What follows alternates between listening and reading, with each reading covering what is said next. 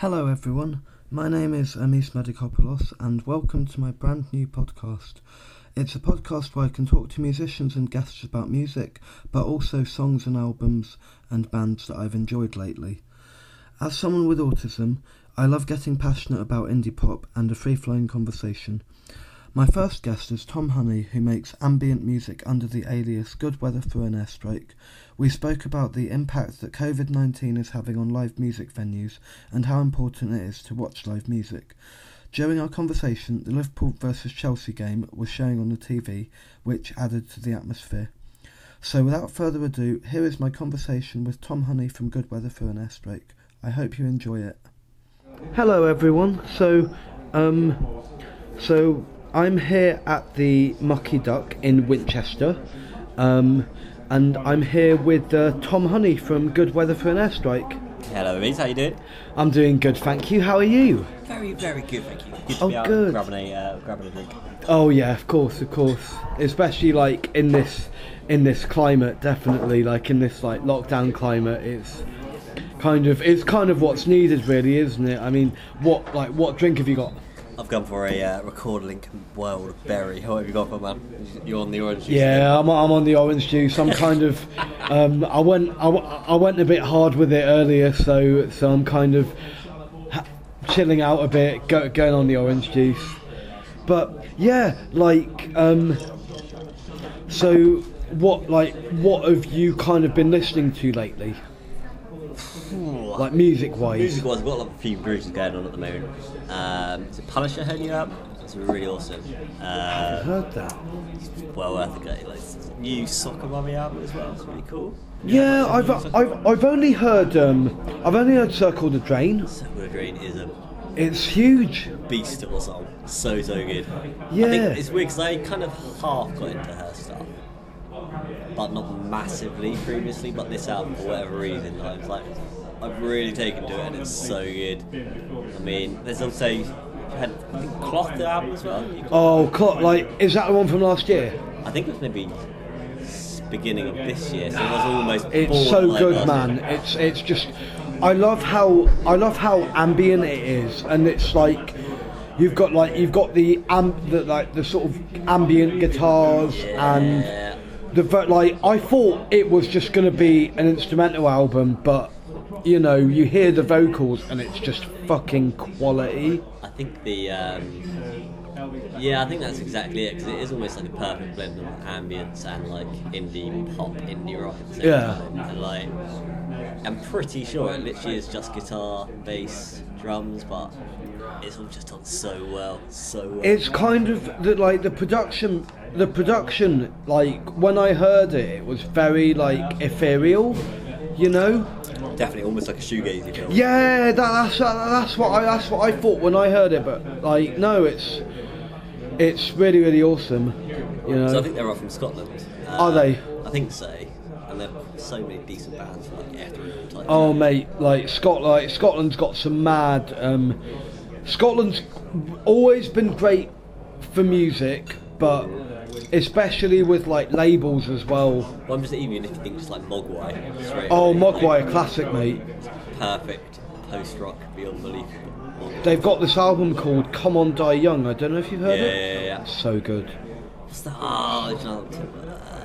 Happy songs for sad people, whatever it's called. I think it's, or either way around. Don't know that one. It's the first album I got to by Mogwai, and that's just amazing because they kind of incorporate quite a lot of electronic sounds. Yeah.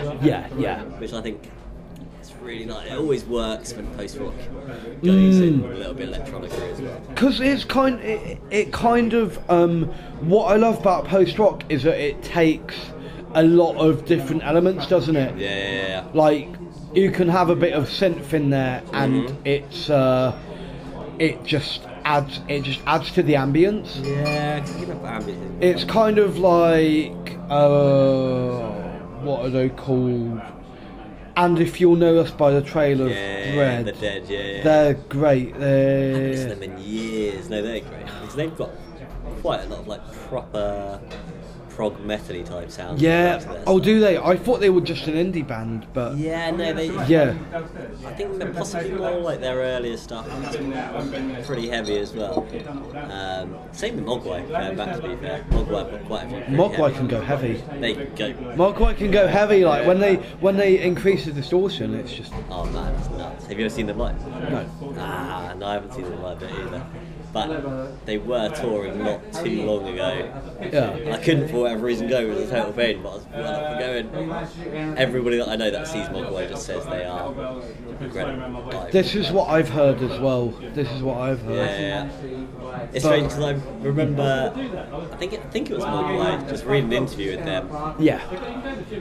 And they basically none of them really listen to post rock.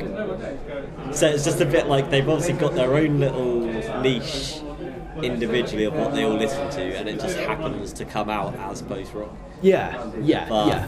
So it's almost it's different. It's cool though. 'Cause to be fair, even recently, I don't listen to as much ambient as I used to listen to. But yeah, then that's primarily what I make ambient music wise.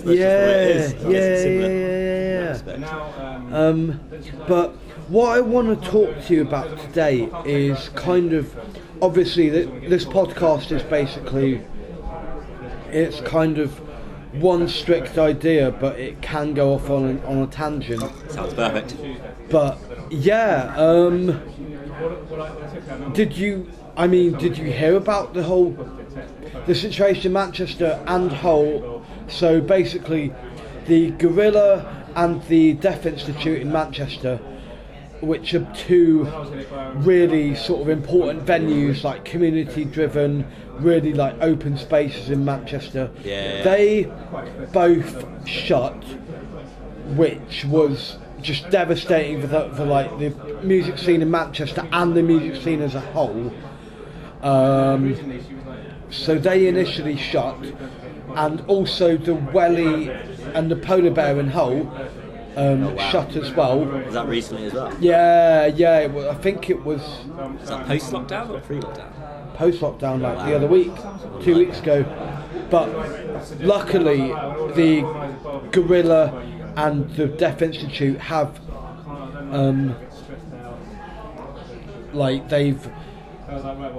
they've got some. They've been saved. Like they've had like a buyer come in, which is really good. Not even through like crowdfunding or anything. Sorry? Not through crowdfunding. They've actually been like bought out. I think they've been bought out, but it's great. Like I mean, like as a musician, like I mean, why is it important for venues to sort of why do you think it's important that venues exist? I mean, especially for more, not necessarily my type of music, but if you're looking at, like the metal scene, like the indie scene, especially, you've got to be playing these type of gigs to, get your fan base going. And I think without any of these, slightly more indie venues, there's not going to be a lot left, because you can't go from not playing any gigs to expect to be playing at Wembley or playing at Reading and Leeds Festival. This is where you kind of learn your trade, isn't it? Yeah. Like you've got the whole like toilet venues have like the sort of you've got to play dives. You do. And they are obviously, you get slightly bad reputations for like the smaller tiny venues, but they are the best venues, man. Like some of the best gigs I've been to have been at like the really, your feet are sticking to the ground, and and you know what you're getting with like smaller venues as well. It's like you can feel the atmosphere, like the people who you go and see, or if you like play there, you kind of know that they're committed to seeing you. 100%, and I think that's part of it. There's a lot of bands who you know, even like a couple of years ago, I think Enter Shikari were doing a full tour, but they just wanted to do a couple of warm-up sets in, like, was that at the Joiners? Yeah, they did that because they did a warm-up set at the Joiners. Yeah. I think partly to give it funding. Yeah, because they were looking. Yeah, because I remember like it was gonna go bust, and they needed to raise a lot of money, Yeah. which fair play to him. Frank Turner did recently. Oh, did he? That's good. He did a Instagram set, That's cool. which I think he did something for the Railway Winchester as well, didn't he? Oh, did he? Ah, So, cool, yeah. cool. Yeah, but I know Enter Shikari did it as well. I mean, knowing how big Shikari are, it sold out like crazy. I have no doubt that probably took about 2 minutes to sell out. I wanted a ticket, man. I think that was maybe a couple of days before Boomtown, maybe. Yes, it was. Yes, I remember it was because it was mid August. Okay, that makes sense. And it was about, I think, a week before Boomtown. But yeah, I mean, this is exactly it. So I think a lot of bands, I guess it's similar to like stand-up musicians, stand-up comedians and stuff, Yeah. that they want to test their material out and just get warmed up. And playing the smaller venues, especially if you're a massive band like Shikari, and you play the little venues, and there's 100 people in there, say, but they're all know word for word everything. That is a magic moment. Just and giving it back, like you say. I mean, bands like Shikari started out at these tiny venues, and they probably were playing in front of 8 people, like we all do when we start out. I think that's exactly it. I mean, I saw Milk Teeth and Employed to Serve at the Joiners a few years back, and I mean, they were. I mean, for those who don't know, like Milk Teeth are kind of rock grunge type band, like kind of post grunge, and That's Employed cool. to Serve are more. They're a metal band, but they take like influence from grindcore and metalcore and hardcore as well. Was that the Joiners as well? Yeah, so they went on tour. They went on Together, tour. that's cool. Yeah, it was on like they had. They were on the front cover. They were on the front cover of Kerrang, and I thought, this is fucking mental. This is really, really awesome. Just like seeing 2 bands who I'm a big fan of. But they played the Joiners and it sold out. Yeah, Sold out, and it was fucking brilliant, man. I mean, I've always kind of figured, I mean, I'd rather be playing at a smaller venue with, you know, the 40 people in than a massive venue with 40 people in, because it feels so much more, you know, tight in there, and it just atmosphere-wise. And I think without those venues, I mean, how are bands supposed to survive? Yeah. With none of the smaller indie venues, because promoters aren't going to want to hire out bigger venues knowing that they might sell 10 tickets. No, because it's gonna cost a lot anyway. Oh, massively, especially in certain cities. There's only a few venues. Yeah. So if you think, for example, where we are right now, Winchester, we've got the Railway, and thankfully we've got a new venue which is amazing called the Nutshell. Yeah. They're just starting out, which is great. But I mean, they've only been open maybe 2 years, and only just started looking into doing a lot more live stuff. But outside of the Railway, you don't really have much at all, do you, in Winchester? No, not. I think the Railway and the Nutshell are the only venues I can think of in Winchester. Yeah, I mean, you have your little pubs, obviously, where you have, you know, your cover bands and stuff there. Yeah. But yeah, it's a shame, and it'd be crap to see all of these places go. It really would. I mean, is there one in particular that you like stands out for you? Means that you're like a little bit worried about? Sort of?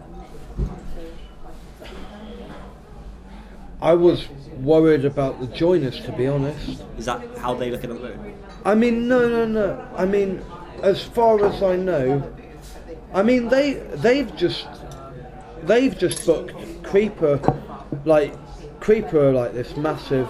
They played Guildhall, didn't they? Not long ago. Yeah, I went to that show. It was it was about 2-3 years ago. It was fantastic. Yeah. But yeah, they've just booked 3 nights at the Joiners. So they've cool. Released 3 EPs and obviously 1 album, Eternity in New Arms, which is like massive. But for these 3 nights at the Joiners, they're playing their 3 EPs across the 3 nights. Oh, that's cool. Yeah. Separately. Yeah. Yeah. And I'm gonna go on the. I'm going. I was lucky enough to book my ticket on the first night, bonus. Which is I'm still fucking gobsmacked. I'm even booking it. I've even got it. When actually is it? December. Okay. So this yeah. Thing, I mean, like, how do you like? Yeah. I mean, because way back, when this all kind of started kicking off, like March, April, bands, including myself, were having to cancel stuff. Yeah. So you had an Anthem, for example. They had to cancel a bunch of shows, but then they put them back to September, and now they obviously had to cancel that as well. Oh, it just seems, really? So that's pushed back to January, and even to me, that feels like January's not exactly a certainty, is it? Are they going to have to cancel another one? It's a bit of a letdown, isn't it? I mean, like obviously, bands have to fit around when they think is okay to play shows. Well, this thing, I mean, the tour that we had to cancel with Signal Hill, we kind of like. There's no real point in booking this in again at the time. I mean, especially with Signal Hill coming over from the States. I mean, they probably lost. Crikey, I dread to think how much money they've lost over having to cancel flights and all that kind of stuff. Yeah. It's mad though, isn't it? It is. It's not great. I mean, yeah, I'm like going back to the venues thing. Even I think one of the venues that we were due to play in Bradford. Okay. I'm pretty sure they've had to close. Yeah, can I grab another recording? Yeah, the Wildberry one. Yeah, I think. Can I grab a record click as well, please? Yeah, same flavour? Yes. Yeah. Yeah, so Bradford. I'm feeling really terrible. I can't remember the name of the venue. But yeah, I think they're struggling now. Yeah. And that was only 4 months ago that we were due to play there. It's hard though because like Liverpool have just scored. Nice. You right over there, mate? Yeah. No, it's just it's hard though because these venues are just a really big part of the community.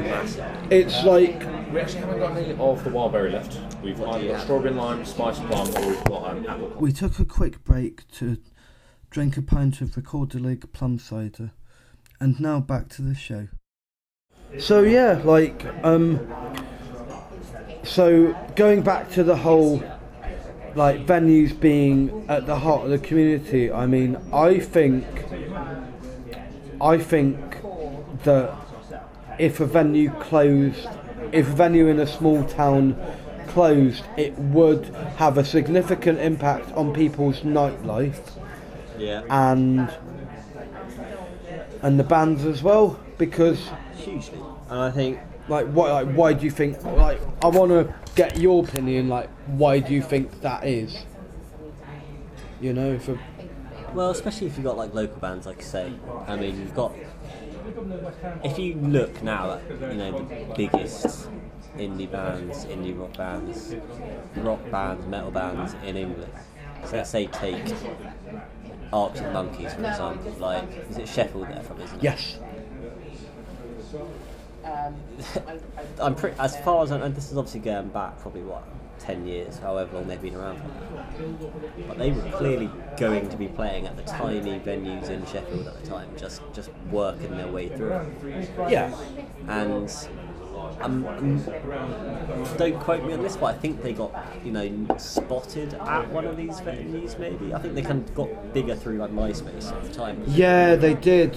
So they sort of started out on MySpace, and I think they just snowballed through MySpace because but it's just, they it is these little venues that they started out at, and you kind of a lot of people don't kind of realise that, as daft as that sounds.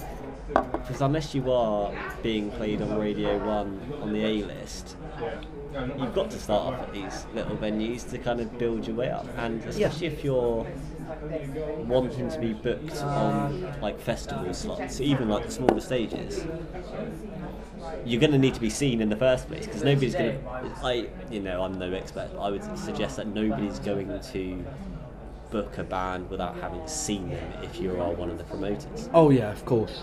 Because that's how they get spotted. Absolutely, and you can sound amazing on record, not necessarily mean that you've got, any kind of live, whatever the word I'm looking for means. Help me out here. Just like general, performance, basically. Yeah. It could be nothing, because we've been talking recently about like Logic and stuff. Logic's incredible, and like.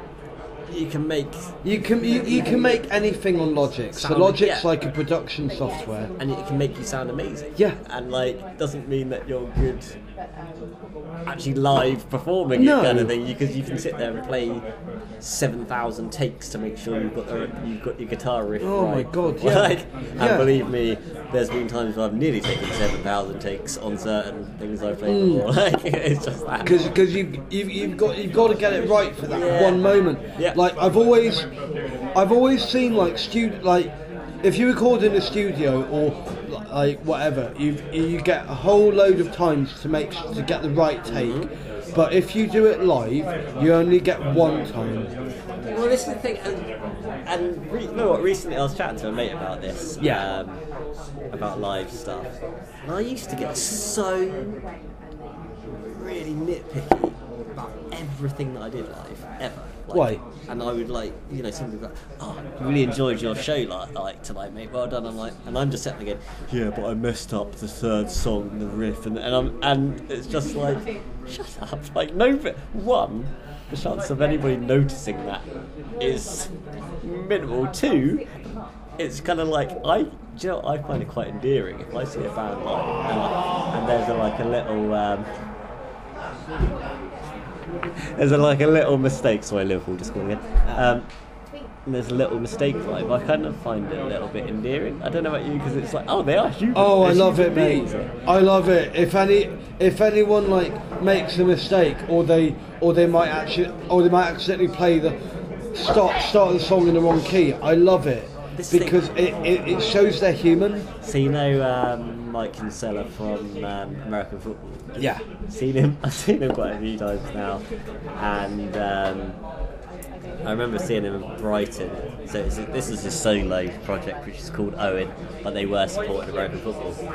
And he was just like, he was literally mid-song, and then he hit the wrong note, and then he just went, "Oh, hang on a minute," like mid-song, and just starts like dicking around with his guitar, just trying to find the note.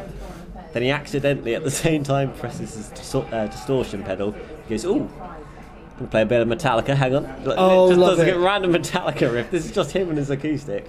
And then he just kind of goes, "Oh right, yeah, I should play my song now." Goes back to it and carries on playing. It's great. I had that with indie tracks. Like I went to see it was my friend Jen. She's in Comedy Wednesday, but she also had a solo project called Baby Arms, and so Laura, who plays bass in the backing band, I saw Baby Arms at Indie Tracks, and so she sort of she kind of you know when bands like have the first note of the song, so the first note of the song was F sharp, and Crazy Train by Ozzy Osbourne is also in the key of F sharp, and so she started playing around with the riff of Crazy Train by Ozzy Osbourne. I'm like, oh my god, I know this song. It's just fun. It's cool, man. I mean, even last summer I saw Block Party. Wow. And wow. Yeah, so Keely started playing something, and it was like, "Oh, hang on, guys, I'm gonna tune my guitar," and like, "Brandon, you deserve better than this, than mine." Oh my god! Again, Block it's Party just fun. Flipping massive, and like, like going back to, like I said, nobody cares if you make a mistake. I have made some absolute howlers, but who cares? But you, like, as a musician, I suppose, like, because you have a kind of perfectionist attitude when it comes to shows, it cuts you up when you make mistakes. It does at the time.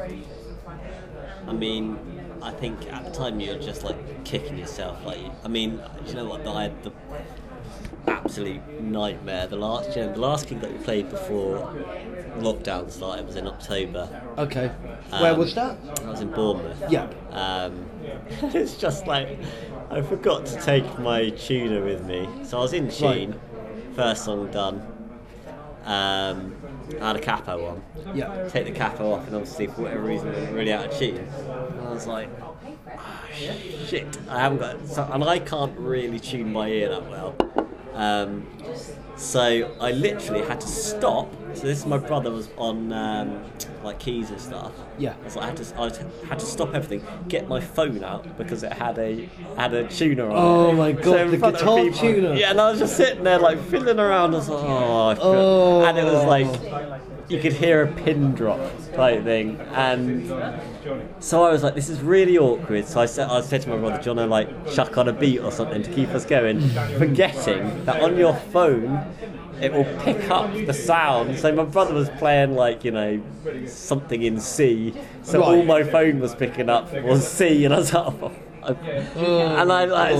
from then on I was like, this sound, I had to like lean in against my guitar, try to listen and roughly get it into tune, and it was just like, Man. But it was one of those things at the time I was just dying a little bit inside. But I was also like, you know what? That's quite funny. It kind of makes the gig in a way. It does.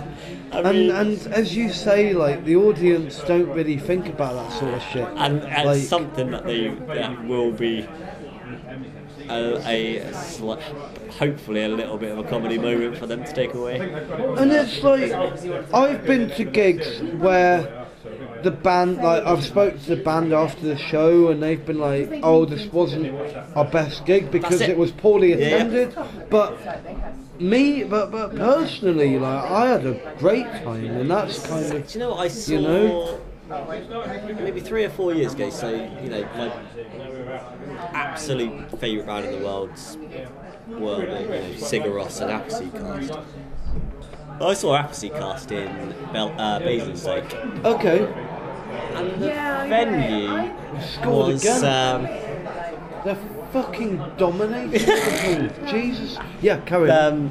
Yeah, the venue's capacity of maybe 100. Can't remember the name of it. They're closing. Going back, they've had to close now as well. Sanctuary Bar, I think it was. Sorry? Sanctuary Bar, does that ring a bell? Just right in Bournemouth? Basingstoke. I've heard of it, but I've not been. I've heard of it, but I've not been. I think they've closed down now. I think they have, yeah. But I know they had a few metalcore shows, but yeah. I mean, I saw Airstrike there, and that was in front of 15 people, and it was absolutely minimal. And like, for me, standing literally, you know, where we're sitting right now, you know, the allotted 2 metre distance as we should be, of course. It was that far away from it, and you know, I had a chat with the singer after, and it was cool. I mean, it's like, that's really great. But it is. Do you know what? I don't know how you feel about this, mate. Because my friend Alan from Minus Pilots, we always talk about this, and it's kind of like gigs are a lot less well attended now. And we're wondering, you know, why that is. Is it a Netflix thing? Is it a... What do you reckon? Fucking hell, that's a good question. I mean, I've been to so many poorly attended indie pop shows to know. I mean, maybe it's a culture thing. Like, back in the day, like, more people might have been into music. That, like, people saw music as a solace for escapism. Yeah. But now, you don't, like... For example, you look on the train and people are watching Netflix where they might have previously listened to music. And this is fine. Maybe it's fine, you know. Yeah. I mean, I love Netflix as much as the next person, but I think it's more of a cultural shift. It's Like you don't see. Sorry. I mean, no, go for it. Go. You don't see as many people talking about music. Like when you used to ask what music are you into. Now it's more like what are you watching on TV. It's a cultural shift. It's a cultural shift because. And I think that's all fine. I mean, Oh yeah. and that is what it is, and it's just. I always find it funny. I'll see like a band that will announce a tour, and it will be like, all right, for our benefit, we'll just say Winchester, Southampton. Okay? Sure. So you'll have somebody that will play in Southampton. This isn't a great example, but then you'll get somebody that will say, "Oh, come and play in Winchester," and it's like, it's a 20-minute journey, mate. Like, just jump on the train. Like, you're not going to come and play in your living room. It's so mad, right? Because some bands would see Winchester as really small. Yeah. Like I remember years ago. I mean, Half Band Half Biscuit, one of my favourite bands, and I saw them at the Engine Room Southampton. Great show, but I remember years ago. My stepdad, who got me into them, rung up Pro Plus, who are their record label, saying, "Why don't they play in Winchester?" And the guy from Pro Plus said, "It's small." Yeah. And you know, It's hard though because it is hard. It is hard. Really a scene in Winchester. Never has been. Well, in my eyes, it's always been like bands from say Brighton or Southampton who have come to play gigs in Winchester. Yeah, because you've had a few bands that have kind of gone on. Frank Turner. I mean, I'm thinking the only band that can, arguably the biggest band. I think the singer is actually from Watford, but I think two of them were in Winchester. I think it's like lower than Atlantis, weren't they? So Yeah, Eddie was in Winchester. The drummer so was from Winchester, wasn't he? Is that Eddie? Is that his name? Yeah. Yeah, so he's actually. Yeah, because he was from Winchester. I think possibly the bassist as well, but I mean, so you do have a few bands, and like I said earlier on, like Frank Turner actually from Winchester. Yeah, he's from Winchester, but he studied at Eton. Okay. But yeah, he's from Winchester. He's got a song called Wessex Boy, which is basically referencing everything Winchester. Everything we did. Yeah. Like the Buttercross and stuff. Oh my God, they've scored. Yeah. I think, but it's. Yeah, man, I don't know. It's not really much of a scene. I know. No, it's. I mean, there has been over the years. You've had like the odd like punk rock scene. I think it started for a little while. But this is going again. Yeah. This is when I was about 17, 18. Yeah. And since then, I don't really think that. I think there's maybe a little bit of a drum and bass thing going on for a little while. I think because like. When you were like 17, 18, that was like 2005, wasn't it? It must have been like 2005, and I think there was more of a scene, like especially in the sort of indie rock scene. There was more of that in 2005. Yeah. Like you had delays coming from Southampton back then, didn't you? Yeah. I think possibly one of maybe Carl Barrett lived in. Yeah, I think he'd done a DJ there you set. go, the chap from the drummer from Razorlight as well. Andy Burrows, yeah, he's from Winchester. So there's enough going on. I mean, it just doesn't seem to really take off ever here for one reason or another. And again, I don't know why. I wish I could answer that.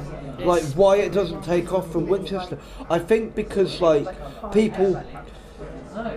I'm talking too much. I think people see London as the bright lights of it, you know. Obviously. Yeah. Yeah, definitely. They see London as like the glitz and the glamour, and they. Well, I mean, especially like you said, if you are a band coming in from the States. It does look a bit weird, like on your tour poster, Winchester, rather than you like London. Southampton. Yeah. Rather than playing at Liverpool and London and Glasgow, if you were to sit there and go, we're playing in Winchester and Hull, and it would it's not quite the same, like say, glitz and glamour to us. I remember when Lemuria, like the sort of American like emo band, like kind of emo rock, indie rock band, they came to Southampton. But like they did a tour because they played their first album Get Better in its entirety. That's cool. It was released in like 2008, and I mean I heard it a few years before, about a year or two before I saw them. I thought like, this is fucking great. But, I mean, like, to be fair, Southampton gets some really great bands going. I've seen so many bands in Southampton. And down again, the years, yeah. Absolutely. Oh my god. 20 minutes away. Yeah, I don't know, man. Who's been the best band you've seen in Southampton, and what venue? I can never. Is it Engine Room? I can never remember the name of it. It's the one down the bottom by IKEA, isn't it? I would argue that Cult of Luna at the Joiners, again that's going back 12, 13 years probably. Wow. That was incredible. And to the point, like we were saying with these small venues, Yeah. I don't know what they're at the moment, but at the time Cult of Luna had like 9 members maybe. And like on the stage, they barely fitted on stage. Mate, I saw Blood Command fit 6 members on stage. How can you get 9 members on the Joiners stage? That's fucking bad. As far as I know, yeah, it was. Wow. It was. I mean, I've seen bands play these smaller venues where they've had to literally extend the stage so people are actually in the audience. I think Neck the Goblicon done that as well. Actually, what the fuck? It still blows my mind how you can get so many members. Oh man, unbelievable. It's tiny as well. You've been to the gym. I've been it's fucking small. So many times. I mean, I've seen a lot of. This is when I was a lot more into metal. So again, all around the same time, I saw Textures, and Textures were unbelievable. Just the technicality was just unbelievable. They are like, you know, they put yourself to shame every time you pick up a guitar. You're like, what are you actually doing? They're fucking ridiculous, aren't they? Yeah. I mean, yeah, I can't, you know. So last band that I saw in Southampton last year, probably From Love and Criminals, who I've probably now seen about 15 times. I love that. They've always been my like. I've never seen them live. Oh man, never seen them live. They put on a good show. Huey knows how to. It's work just It's just when I think of Fun Loving Criminals, I think of Come Find Yourself. I used to jam the fuck out of that album when I was a kid. I'm more of a 100% Colombian. That's their second album, isn't it? Oh man, I don't. Such a great album. Yeah, just man. Just relax. It's perfect road trip album. And if it's a sunny day and you go into the beach or something, shove that on and like away you go. I'm gonna have to check that out. Check that out. That's the one with the Barry White song. Yeah. What's that song called? Love Unlimited. Yes. Yeah. Yes. That's a great track. Great track. Which it's such an underrated album. I would potentially argue I prefer it over Come Find Yourself. Okay. But Come Find Yourself was flipping great album. I listened to it for the first time in about maybe 10, 12 years. And it just reminded me of when I was a kid, just like having that on in the background, and it was like such a cool album, isn't it? Like every song just. Oh, it's brilliant. I remember this is maybe when my daughter was maybe about 4. Yeah. And you know what? I can't remember which criminal song it was, but it came on. And bear in mind, this was a 4-year-old, and she literally turned me on. This is such a cool song. And I was like, yes, it is. It transcends age. That's the thing with FLC, man. It transcends age. Like we used to go on like long journeys to Hull on weekends, and we just have like fucking King of New York and Scooby Snacks like the entire fucking way. I can't say enough about it. Oh, so good, man. Like brilliant. I say, I think I've seen them maybe 15 times. Yeah. And I've never walked away going, oh, that wasn't great. It's always just been cool. And like, for whatever reason, the audience are always so chill, which I would maybe suggest is down to some kind of narcotic for a few people. Of course. But it's always just such a great vibe, and like everybody's there just to have fun, and I think that's massive. And I think that's one thing that I fear if these venues are closing. You know, it's a place. I mean, this is another thing. 'Cause, you know, when I was 17, 18, and I started getting into post rock and album. Yeah. Very few of my mates gave a toss about that, so it was a bit, you know, we all, like I say, I was really into my metal and rock and all this kind of stuff. Yeah. But like ambient was something completely different, and post rock, in some respects, was completely different. Yeah. Because, you know, rather than having a 4-minute song, we're looking at 10, 15 minutes on the point. Yeah. So knowing that there are other people out there wanting to see these gigs was great. It like opened up a whole new world. Like knowing people who want to see the same bands as you. Absolutely. Yeah. I find that with indie pop, like especially more so down here than up north. Oh really? Yeah. What is it? There's more of a scene down south than there is up I think no. I've noticed with indie pop shows they're more well received up north. Apart from let's say Okay, London. sorry. Yeah. Like Have you been to many in Brighton? 'Cause Brighton always feels I quite... haven't been to a single gig in Brighton, Have you you not? know. Okay.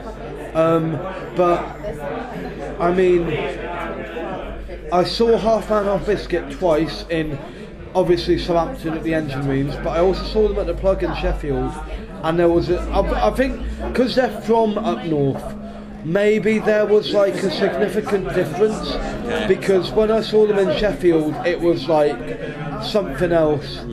It was like people were more into it. Yeah. And it's probably, even the most northern I've seen the Lovely Eggs, who are from Lancaster. The most north I've seen them is Indie Tracks a few times, and How was the vibe at like Indie Tracks? Is it quite... Because obviously everybody is there knowing what to expect. So yeah, I imagine it's like... pretty much for the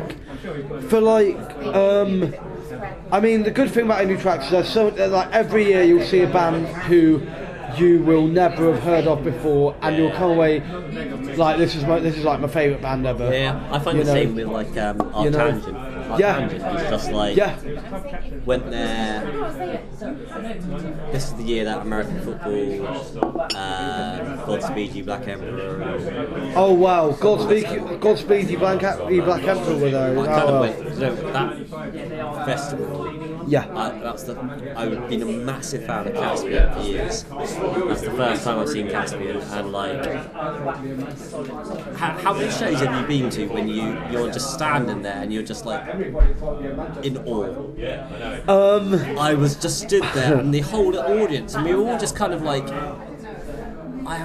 We all kind of just like standing there, like, what the hell? This is incredible! Like they were so good.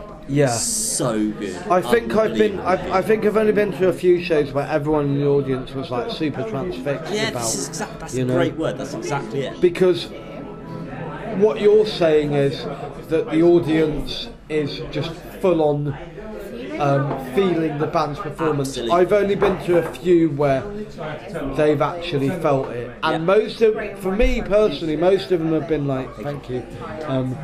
Most of them have been like at Indie Tracks. Yeah. You know. I mean, cause I don't think you've been to many post-rock shows, have you? Sorry? You haven't been to many post-rock shows? No, I haven't. I haven't. That's going back to like we were saying. That's if you're into post-rock. Yeah. Everybody's there, kind of like used to this sound. So if you were to shove on, Sigur Rós at random festival, I don't think it. I mean, I could be completely wrong, but it wouldn't be the same vibe as seeing them for seeing. No, it wouldn't. It wouldn't because Sigur Rós were again. Similar to the Casper thing, the first time I saw Sigur Rós, I was just like, it's just a wall of noise and incredible noise. Wow. Like, unbelievable. I bet. Sorry, mate, I interrupted you there. No, man, No. I'm just taking it in. Yeah. But yeah, wow. Like same with Caspian as well. Like, because you know what I love about Caspian is especially on a new album. The recent album. I'm really bad with what it's called, but it's Circles and Circles. yes. Yeah.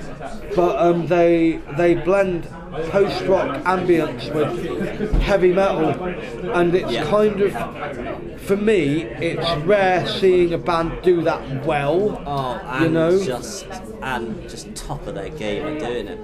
I mean, Caspian have done it for how long? Oh, I mean, I feel like about 2010, so it probably is. Yeah.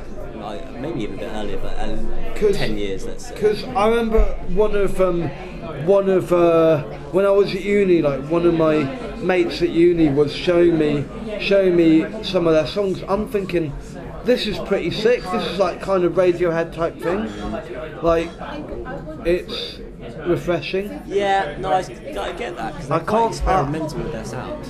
I review a lot of post rock, but I just find Caspian stick out. Oh man, you know, that's what I'm gonna say. Absolutely, like you say, I think because they toured with. I think they toured with like Catatonia, for example. What the See, there's two types, like the metal Catatonia. The metal not the Mulder and the Scully Catatonia. Yeah. Because there's like the metal Catatonia. Yeah, the K. And then there's the kind of Britpop indie Catatonia with Keris Matthews. Yeah. But you're thinking the metal Catatonia. Yes. The K. Yes. Who again? Actually, I don't know. I don't actually know very much by them, but yeah. So Catatonia actually might be my Southampton go-to gig. I just realised. Okay, one yeah. was the best. Anyway, but yeah, so they toured with them, and obviously they're a bit more prog metally, almost like their earlier stuff was a lot more doom. Yeah. And you can kind of see how Caspian have evolved over the years. Yeah. They've always been a little bit heavy, but you can feel like they know when to go heavy. And like, I'm wondering how much that is influenced by playing live, knowing like we can get this kind of sound going. It's going to sound so good. I think it's difficult because I'm not in a band, but as someone who watches live music frequently, you kind of get an idea. You sort of come on stage and you get an idea of what the crowd will be like and how they conduct themselves.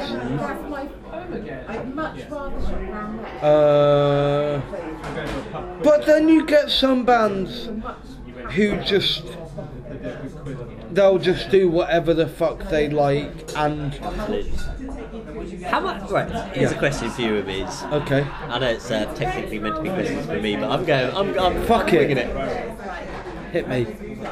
How much do you see image of a band now relevant to the music that they play? Sorry? Like image, how much relevance do you put into that? Seeing a band, like if you were to go to a gig and before they've even hit a note and you've seen them, like, you know, certain, if they're wearing certain, you know, just say, because you wouldn't, let's generalise here, you wouldn't see a metal band come on stage in like tracky bottoms. Well, how much you say that. I've been to so many metalcore shows where they have sort of looked like the sort of metalcore dudes, like they've looked like regular dudes. I mean, one thing that sticks out, one thing that really fucking sticks out for me, I saw Holding Absence about 3 years ago, support Create to Inspire at the Joiners, and they were fucking great. They stuck out. They really stuck out for me because they had the metalcore side, but the singer, oh my god, it's really bad, but I've forgotten his name. But he had a really kind of soulful voice. He had a really good, clean, his clean vocals were great. And I spoke to him after the show, and he was like, I'm really into shoegaze. He was really into shoegaze, like kind of My Bloody Valentine and that kind of thing. Yeah. I'm like, fucking, at the time I was like, fucking fair play, like I can see that. It was the strawberry and lime. Yeah. Yeah, no worries. That's No fine, worries. thank you. But no, I was like, I came out thinking, I fucking rate this band. I hope they get big. And then they support Creeper. Oh, They're that's supporting cool. Creeper, and they're like they're getting big gigs. I'm like fucking big up, you know. Like It's strange. that's the thing with gigs, man. That's the thing with small gigs because you'll get someone coming out of that buying a T-shirt, and they'll be like, I'm a fan of this band. I really, That's exactly. you know, and then they'll come. They might see. They might look at other bands like Loaf, who toured with Holding Absence as well, and they might look. They might get into something heavier like that. Well, I mean, the only reason I kind of asked that question is because I swear in the last 10, 15 years, there seems to have been a shift in that 15 years ago, when I was, 17 or whatever, I would go and see a metal band. And you'd have, everyone would have to be wearing black. And you'd have to have your beards, and you'd have to have your long hair. And you'd stick out like a sore thumb if you weren't wearing these things. Whereas now it feels a little bit more like music. I'm wondering how much of that is down to like streaming and stuff, where it's so much more accessible to everyone. I think that's great. Maybe that, I don't know, maybe I'm being a bit too heavy into looking at this, but... No, I mean, you look at the success. I mean, I don't really rate Arsenal Alexandria that much. I mean, I like some of their songs, but they're fucking. If you look at Arsenal Alexandria, they don't look like your typical metal dudes. But I think if I remember, they got success through like streaming and MySpace, and maybe I'm not saying at all that they're part of the shift, but you've got a very good point saying that the shift to more digital to more digital means of listening to music has made people think it's not about what they look like, it's what they sound like, and that's probably. That's alright. Beg your pardon? That will do. Well, for me that will do anyway. There's one more. Oh, is it two separate flavours? I'll have the spiced plum, please. Yeah. I'll go plum as well. Thank you. It's very good. But no. I mean, what do you think of that? Yeah, I think so. I think because that's the only thing that I've ever really put it down to is possibly that it is that you've got a chance to listen to so much more. I mean, the fact you've got the world at your fingertips music-wise now. Yeah. In that you can sit there and go from Marvin Gaye to, textures like we said earlier on, and then back to Death Cab. It is like literally jump, which in my eyes is absolutely because I feel like make me sound like a bit of a douche, but I have such an eclectic taste. I've never kind of gone, I am a metal boy. I've always just been like, I just listen to what's good, and maybe that's what it is. I'm the same, man. Like, I mean, I can go from fucking Slayer to Chemical Brothers to Oasis to Colour Me Wednesday, Why narrow yourself down to one genre? There's so much to listen to. Music is amazing. Why would you? It's funny because I think for me, music production has really helped me with that. Yeah. Because when I started doing music production when I was like 17, 18, I realised that you can't narrow yourself down because like So what if you're like an indie rock dude who makes electronic ambient music? That doesn't matter. If anything, that broadens yourself out because you can get on with so many more people. That's exactly that. And do you know what's a bit odd? Like I just realised I mentioned Death Cab. I think that's the first time we met is that I was just wearing a Death Cab t-shirt and you're like, oh, nice t-shirt, I love Death Cab. And I was like... Did I say that? I think so. And I can't remember. And I was literally just like, ooh. Probably somebody else like loves something Death Cab. But yeah, like with Death Cab, Plans, that's an underrated record. End of the fucking day. Transatlantism is the one for me. Is that their first album? No. Maybe third album? But honestly, the one with You're Not a Tourist? No, this has got like the New Year and stick it on, man. When you man. go out, it's such a great album. Yeah, man, It's one of those albums, for me personally at least, where literally like flick it on and I was just like hooked. So the opening track's called The New Year, and it's just like a little bit of ambience and then bam, it's into it and it's so good. And I've been such a nerd for the last however many years since first hearing that record that I always make sure, and this is really sad, the first song I listen to every year is The New Year by Death Cab. I love and that. It's so nerdy. It's continuity. Exactly that, and it is like my little... It's like a tradition. It's like for me, I'd probably listen to something like New Year by Big Joni because it is like the first lyric is like it's a new year. But it's so geeky. But it's so great. Because you kind of you think this is the start of it. This is the start of it. Thank you so much. Thank you. Yeah, of course, man. Of course. It's just. Yeah, it is. But that whole album's so great. I haven't heard it in full, but yeah. I think I'll listen to it. Like being an indie boy. Yeah, man. I mean, that first Death Cab record you showed me was fucking phenomenal. Yeah. Was that Plans? I can't remember. It's not Plans. It's the one before. Okay, Plans are great album. Plans just came out. I think it was. Maybe that was after. I'm gonna sound fucking inaccurate, but that was their second record, wasn't it? Yeah, do you know what? No idea. Couldn't tell you. But I don't know. It all kind of blends in. Death Cab are just. Yeah, they're like. Oh my god, 4-1. So Liverpool beating Chelsea 4-1. What the hell?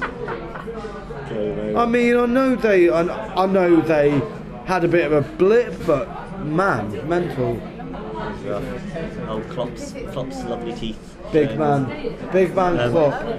Yeah. Yeah. I completely forgot where our original question was, and we digressed a little bit. Something. It was about gigs, wasn't it? Probably was about gigs, but have you got a stand-up gig yourself? Like the gig.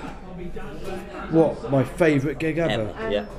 I mean, I did mention Half Hour Biscuit at the Plug in Sheffield. Took a day off college for it. Nice. Stay in school, kids. I took the day off college for it. Went up to Sheffield. Yeah. Never been like. I think that was the first time I'd actually gone on a train on my own to Sheffield. Yeah. And I went there. I mean, Half Hour Biscuit, for those who don't know, are one of my favourite bands, if not my favourite band of all time. And it was my first mosh pit. And mosh pit at Half Hour. Yeah, man. Like it was one of these, but it was one of these like post-punk mosh pits where it's like shove it, pushing people, kind of pushing into each other and going like out again. Do you know what I mean? It was one of those that doesn't look like a mosh pit, but is. And they had them at like. I had a Swampy show and I saw them later, but yeah, going back to that Half Hour Biscuit show in Sheffield, I'd never seen them before, and I went and saw them, and it was literally like, I think I lost my voice. I think it was the always first. A sign of a good night. Yeah, it was ridiculous. Like, I think they covered Holiday in Cambodia by They covered Holiday in Cambodia by Dead Kennedys, and it was like, I didn't know the song at the time, but I was like, this is fucking crazy. But no, it was That's stand out awesome. for me. That's stand out for me. Yeah, you that's know? great. I love it. Really good atmosphere. That's the thing, and this is the, you know, again, it's like the beauty of music, because the average music listener, you know, let's just say, probably wouldn't know our band. No. But to you, that's such a special moment. And I think that's just why music is such a big thing in our lives. Like, everybody's so unique and has their own little tastes. Oh my god. Yeah, so, I think that's it. Yeah. And just to like end on the podcast, like what's your standout gig ever? There's two that always spring to mind. Go on. So again, going back to that Sigur Rós gig, this is when I kind of properly got into them first time. Yeah.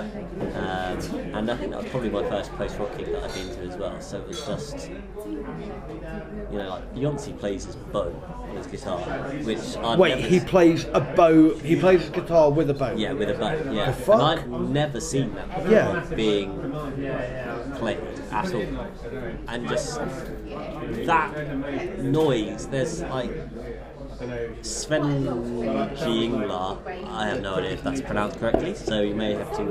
Might have to fact may check have to it. fact check it. Aye. But playing that live, I think that's maybe like the opening track, and just hitting that button, it's just like, oh my god.